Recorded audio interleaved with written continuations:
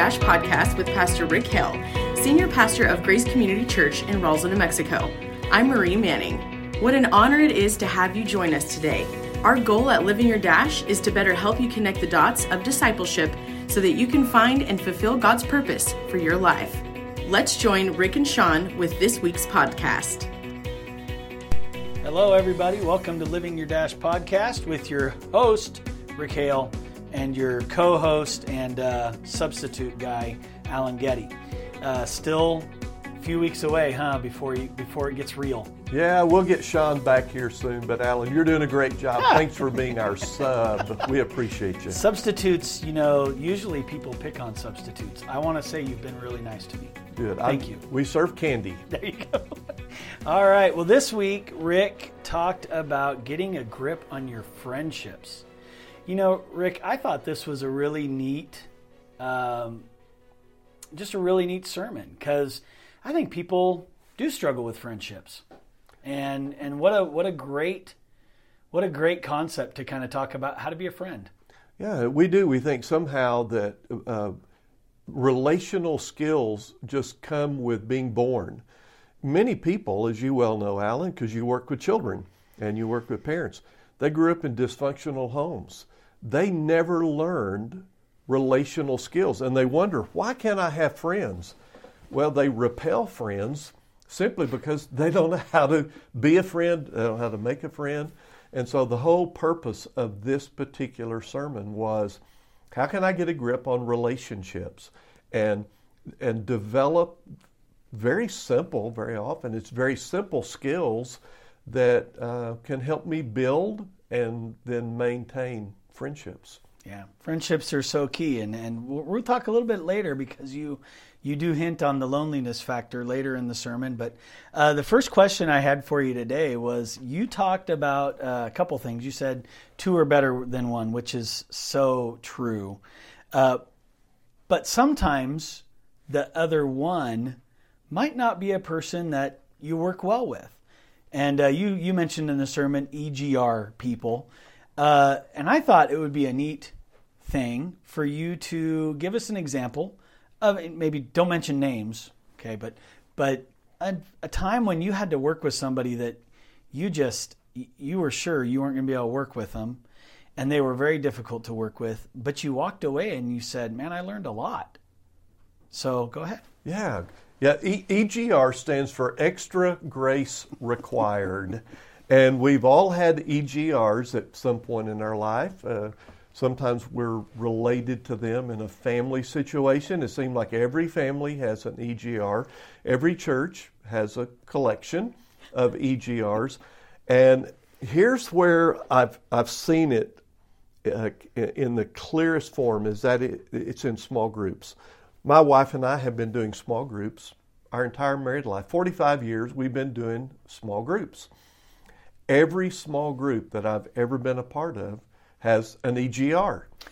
And you can always tell because, if you bring it up, somebody will say, well, our small group doesn't have an EGR. Well, it's probably you, because EGRs are not self-aware and they don't realize that they require a lot of grace.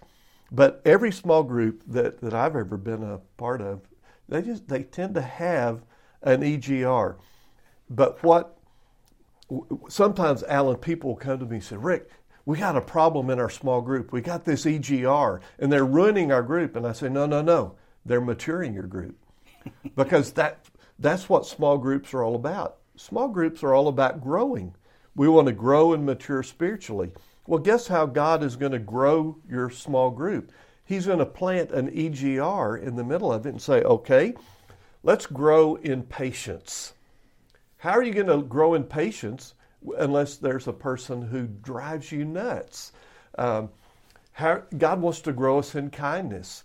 Well, how's he going to grow you in kindness? You're going to have to accept that EGR. You're going to have to love that EGR. So for me personally, over the years, every small group has that EGR, and I end up every time, Alan, without exception, really dealing with the question, okay, Rick, how deep and wide is your love? How deep and wide is your love? Is your love deep enough to accept that person? Is it wide enough to welcome that person and to really not pray, God, take this person out of our group, but to say, God, help us love this person. And in the process, we're going to grow. God will grow us in those situations because there's no way around it. An EGR forces you to develop and practice the fruits of the Holy Spirit.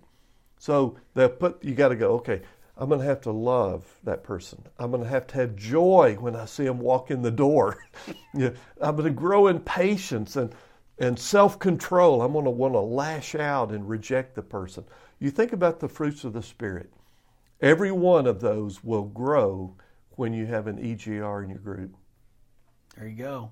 Also, it's important to note that sometimes even the best of us might be the EGR. Yeah. And that's hard. And see, when you think of the big spectrum, when Jesus loved you, when he loved me, we were EGRs. That's right. In comparison, it's all relative, but in comparison with the perfect Son of God, he came to earth to save EGRs. That's right. And everyone is an EGR. Absolutely. I love it. I love that so much. So you talked about, and I don't, you talked about church and how it's a great place. In my opinion, it's a great place to gain friends. But as a church grows closer and you become a part of a church, you become part of a family. And I've known so many people in my life who would say, well, I would go to church, but I've been hurt by the church because we're not perfect or whatever. And we know that the church in general can be unfriendly to those who are struggling. So if you're talking to somebody they say, well, I'm not going to go to church because I've been hurt by those people before. What would your response be to that person? Yeah, I think my first response is to apologize and just say, I'm really sorry that the church hurt you. We don't need to be in denial. There are some dysfunctional churches. Alan, my brother and I have talked about this when we were kids. We were in a church, and really the pastor was just an angry, mean man. And he did not need to be in the pulpit. He needed to be in therapy. And we talked about that. And no telling how many people that man hurt because he was just angry and his preaching was angry and he was mean and it just came through. So I would tell people, if you have been hurt in the church, I'm very sorry. That is not the way the church was intended to be. And so I would say try another congregation. Don't throw the baby out with the bathwater. Don't judge all churches by the one church that hurt you. And then I would also, on the other side, kind of the other side of the coin, remind people, when you come to a church, have realistic expectations. We say here at Grace very often, there's nobody here but us sinners saved by grace. We mean that, including the pastor. And because we're sinners, we have issues, and there will be times where we hurt somebody's feeling. Maybe not intentionally, but we might have our mind on something else and walk right by a guest and not stop to speak or to welcome them. That's horrible. So on the one hand, yeah, we have had churches that have been famous for shooting the wounded. That's not wise, and that's not the way God intended it. But I tell people all the time who have been hurt, don't give up on the church. Just try another one. Try another one. And here at Grace, we try to live up to our name. We try to be very grace-oriented with people and try to love people, but we're not perfect either. So we have to admit that, Alan. That's right. That's right. One of the things we just had a guest this last weekend here at Grace, and I'm just going to say it was so cool. She's a young lady. We've known her for many years, and she struggles. And she came to Grace, and she's gone to other churches, and she came to Grace, and she told Tamara after the service, she goes, I just didn't feel pressured. And I thought, wow, that's a big thing. Yeah. And I think Grace does a great job when I say the church in general, I mean the church in general. We know there are churches out there, and there are people out there, and there's people at Grace. Mm-hmm. But don't throw the baby out with the bathwater. That's a big deal. You know, the other thing, Alan, that I tell people, and I lost track of how many times I've had this conversation with people who've been burned in the church, and it's almost like, you know, I can smell the smoke, and they're singed when they come in the door. And we've had quite a number of people over our history who have come in, and they've told me later, they said, I was ready to give up on the church, and I thought, you know, I've heard Grace is a pretty welcoming place.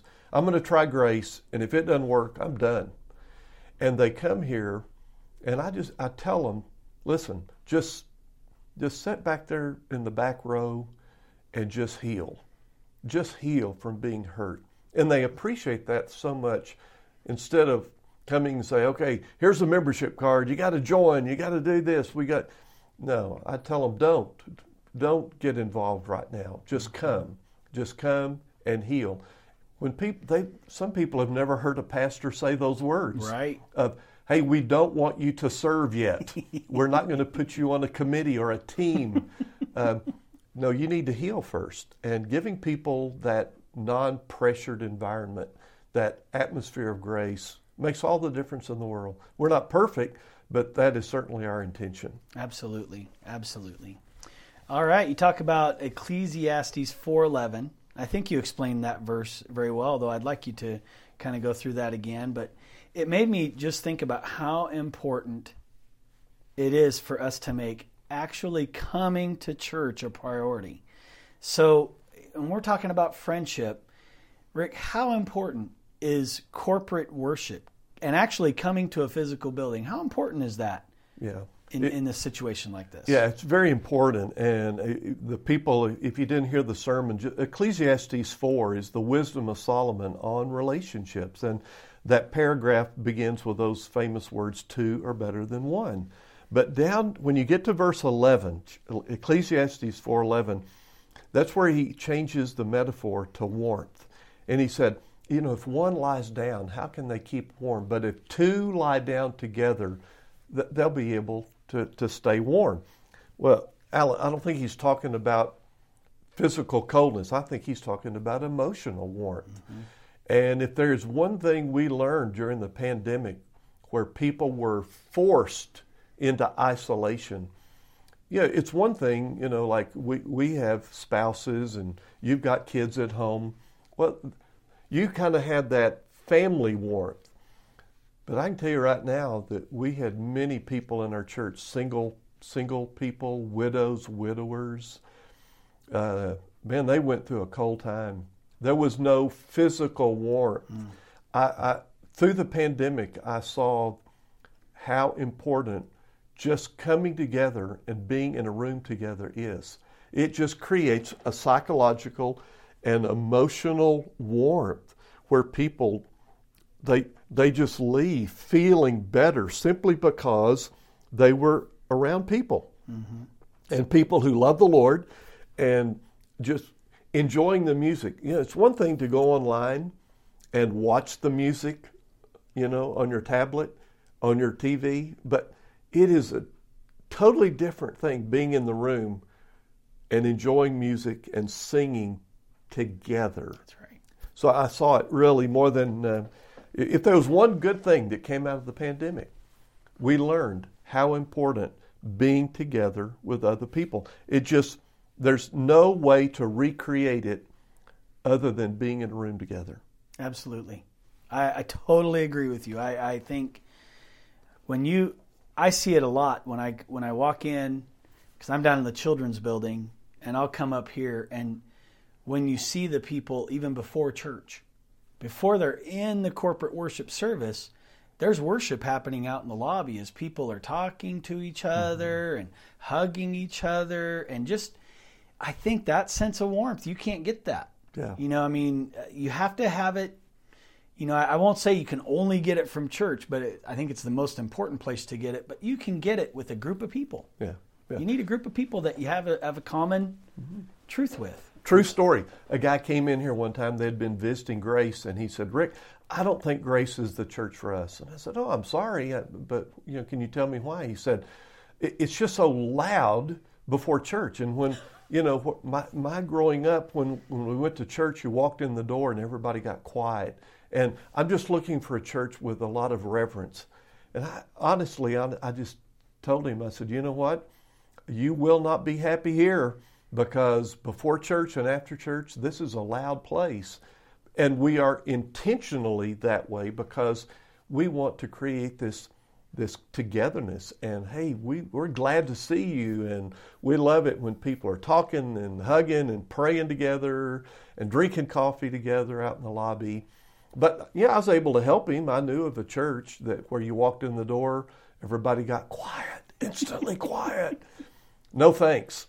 I want to be where people, it's the old theme song from Cheers, where everybody knows your name and you're glad they came. That's right. They're glad you came. Hey, I want church to be that way. That's so fun. One of the things because I wasn't here this weekend, I usually try and make it up, but so I watched it online this week. And every time I watch it online, and even when I'm watching online to get some key things, I love the welcome. If you've ever watched it online, it is just buzzing. Yeah. It's like, hey, say hi to somebody next to you. And there's a lot of noise, and then, okay, sit down, and it gets quiet again. It's hard for me to start my sermon because people are still over there yakking. Yeah, they're going across the whole sanctuary, and then they got to run back to their chair. Yeah. And but I love it. I absolutely love that fact that I have to work at getting people quiet because they're just glad to see each other. That's right. Yeah. It's definitely something, and I think you're the one who sent it to me maybe a week or two ago. It was an article, and it talked about, I think it may have been children or teenagers. The average screen time now is like 9 hours. Was that children or teenagers? It's Generation Z. Yeah, it is. Children, teenagers, some into 20. So what we're talking about here, the average is, for these young people, they're spending 9 hours a day, folks. Listen to the number. 9 hours a day in front of a screen, either a laptop or their phone. 9 hours a day. That means for 9 hours a day, they are not connecting to a real live human being. That's right. Within speaking distance, or even if they are, they're not speaking. That's right. And boy, Alan, that when you sent me that concerned me deeply. Yeah. I thought we've got to be careful, and parents out there, I may sound old-fashioned, but you're going to have to limit screen time, and you're going to have to say, okay, come on, get out of your room, come in here, and let's talk. Let's sit around the dinner table. How was your day? How's school going? So we got to be careful. And Alan, it's not just teenagers and children; it's young adults. It can be very addictive. Absolutely. And like any addiction, it can be harmful in the end. That's right. Whoa, boy, you got that one right. And it hurts friendships. You can't tell me that you have 1,000 Facebook friends. But how many friends do you have? Who are you calling? I don't remember who it was that said refrigerator door friends. I love that idea. Who's a friend that you have that if they came to your house, they would walk over and they'd open your refrigerator up? Now, see, when I was a kid, I had several friends like that. Yeah, me too. The expectation was if I went to their house, the fridge was available. And I look at today, and it's different. It is. And it doesn't mean, I think it's worse, but I think it's important that we realize that who do we have? Does everybody who comes to your house ring the doorbell? Or do you have somebody who just walks in the back door? That's the definition of a friend. That's right. Yeah, good point. All right, so final question on this was the four points. How to be a good friend. I loved it. It was, you had to get friends, be a friend. Don't be a leech. Work on your skills. And the one I liked was ask the 4 questions before you start talking about yourself. So of those 4 points, of those 4 keys to being a friend, what do you think? What would be your top? Oh, that's an easy question. The 4 questions. The 4 questions. And a friend of mine, and I met him on an airplane, and never met the guy in life. And I'm reading a book on leadership. I think it was a John Maxwell book on leadership. And he looked over and he said, are you a fan of John Maxwell? I said, oh yeah, I love it. What do you like about John Maxwell books? He said. So I talked a little bit, and well, have you ever been to a John Maxwell event? Have you ever heard him live? I said, no, I haven't ever seen him live, but I answered, and by the time we landed, and this was a flight between Roswell and Dallas, hour and 15 minutes. By the time we got there, I was inviting him to come and speak at our church. And that never happens to me. Never. And so we were talking about it one time, and I said, you were one of the best conversationalists I've ever met in my life. What's the secret? And he said, 4 questions. He said, anytime you meet someone new, always ask 4 questions about them before you ever say anything about yourself. I've got to tell you, Alan, I try to do this as often as I can remember. I'm trying to become more and more intentional in doing it. I'm just telling you, it works. So here's the one I want to recommend. When you meet somebody new, or even if you just run into somebody that you haven't seen in a while, ask 4 questions about them before you say anything about you. Here's why I want to challenge people to do it. You will generally see instant results. By about the 3rd question, you're going to see that other person kind of light up. And very often you can literally see it in their eyes and in their face.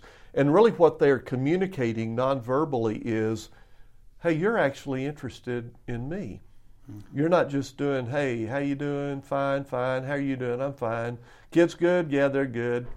No. When you ask those 4 questions and they build on each other, before long that person is going to be engaged in a conversation. So if you're out there and you're going, I have trouble making friends, get very intentional, takes a little practice, but before long you'll learn how you ask question number 1, they answer, and then build question number 2 on their answer, whatever they say, rather than say, oh, well, let me tell you about me. No, just build on how they answer that 2nd question and the 3rd question and the 4th question. You will be amazed at how it generates a bond between people. Absolutely. I love that too. That was my favorite. I thought, man, of all of these, if you do that one, that's it. You're gonna be very impressed at just how many more friends you have that are I really like that guy. He listens. Yeah, he cares about me. He's interested in me. And the problem is, Alan, it goes counterintuitive to really the human condition, selfishness. I really want to tell you about me. I want to talk about me.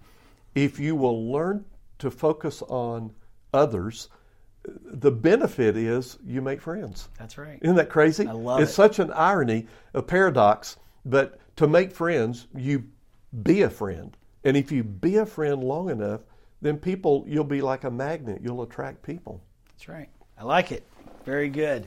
All right. Well, we have word of the day or phrase of the day from your book. Hey, yeah, the quote of the day is from my book, Living Your Dash. And I love this one.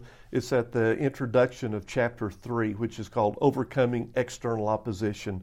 But it's a quote from a great leader guru, Warren Bennis, written a lot of books over the years on leadership. And I love this one. Leadership is the capacity to translate vision into reality. Alan, how many people do we know? Man, they got a vision. Oh, I got a vision. I want to do them. But they never get around to it. They never quite accomplish it.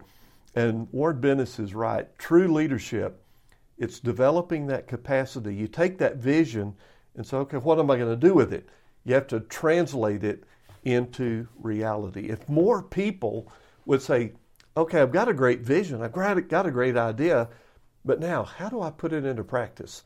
That's the true test of leadership. Oh, I like that. I like that a lot. Well, what's next? Well, hey, I'm excited about something you're planning, Alan. This Friday night, which is March the 25th, we have the Christian comedian Bob Smiley back. We had him years ago. Oh my gosh, he is so much fun. And I call it comedy with a message. It's not just comedy, but it's really got a great message. He's going to be here at Grace, 6 o'clock, this Friday night, the 25th. Tickets are only $10. You can get them at the door. You can get them online at roswellgrace.com. So come and be a part of that Friday night. And then, Alan, Sunday morning, we continue our Getting a Grip on Life series. I'm going to talk about maturity. And I'm not just talking about physical maturity, emotional maturity, spiritual maturity. How can we grow and develop as human beings? And believe it or not, the Scripture speaks quite clearly on this. So I invite everybody to come out and be a part this Sunday for Getting a Grip on Maturity. It's going to be really good. I'm very excited to hear it. All right, we'll talk to you next week. Thanks, Alan. Bye.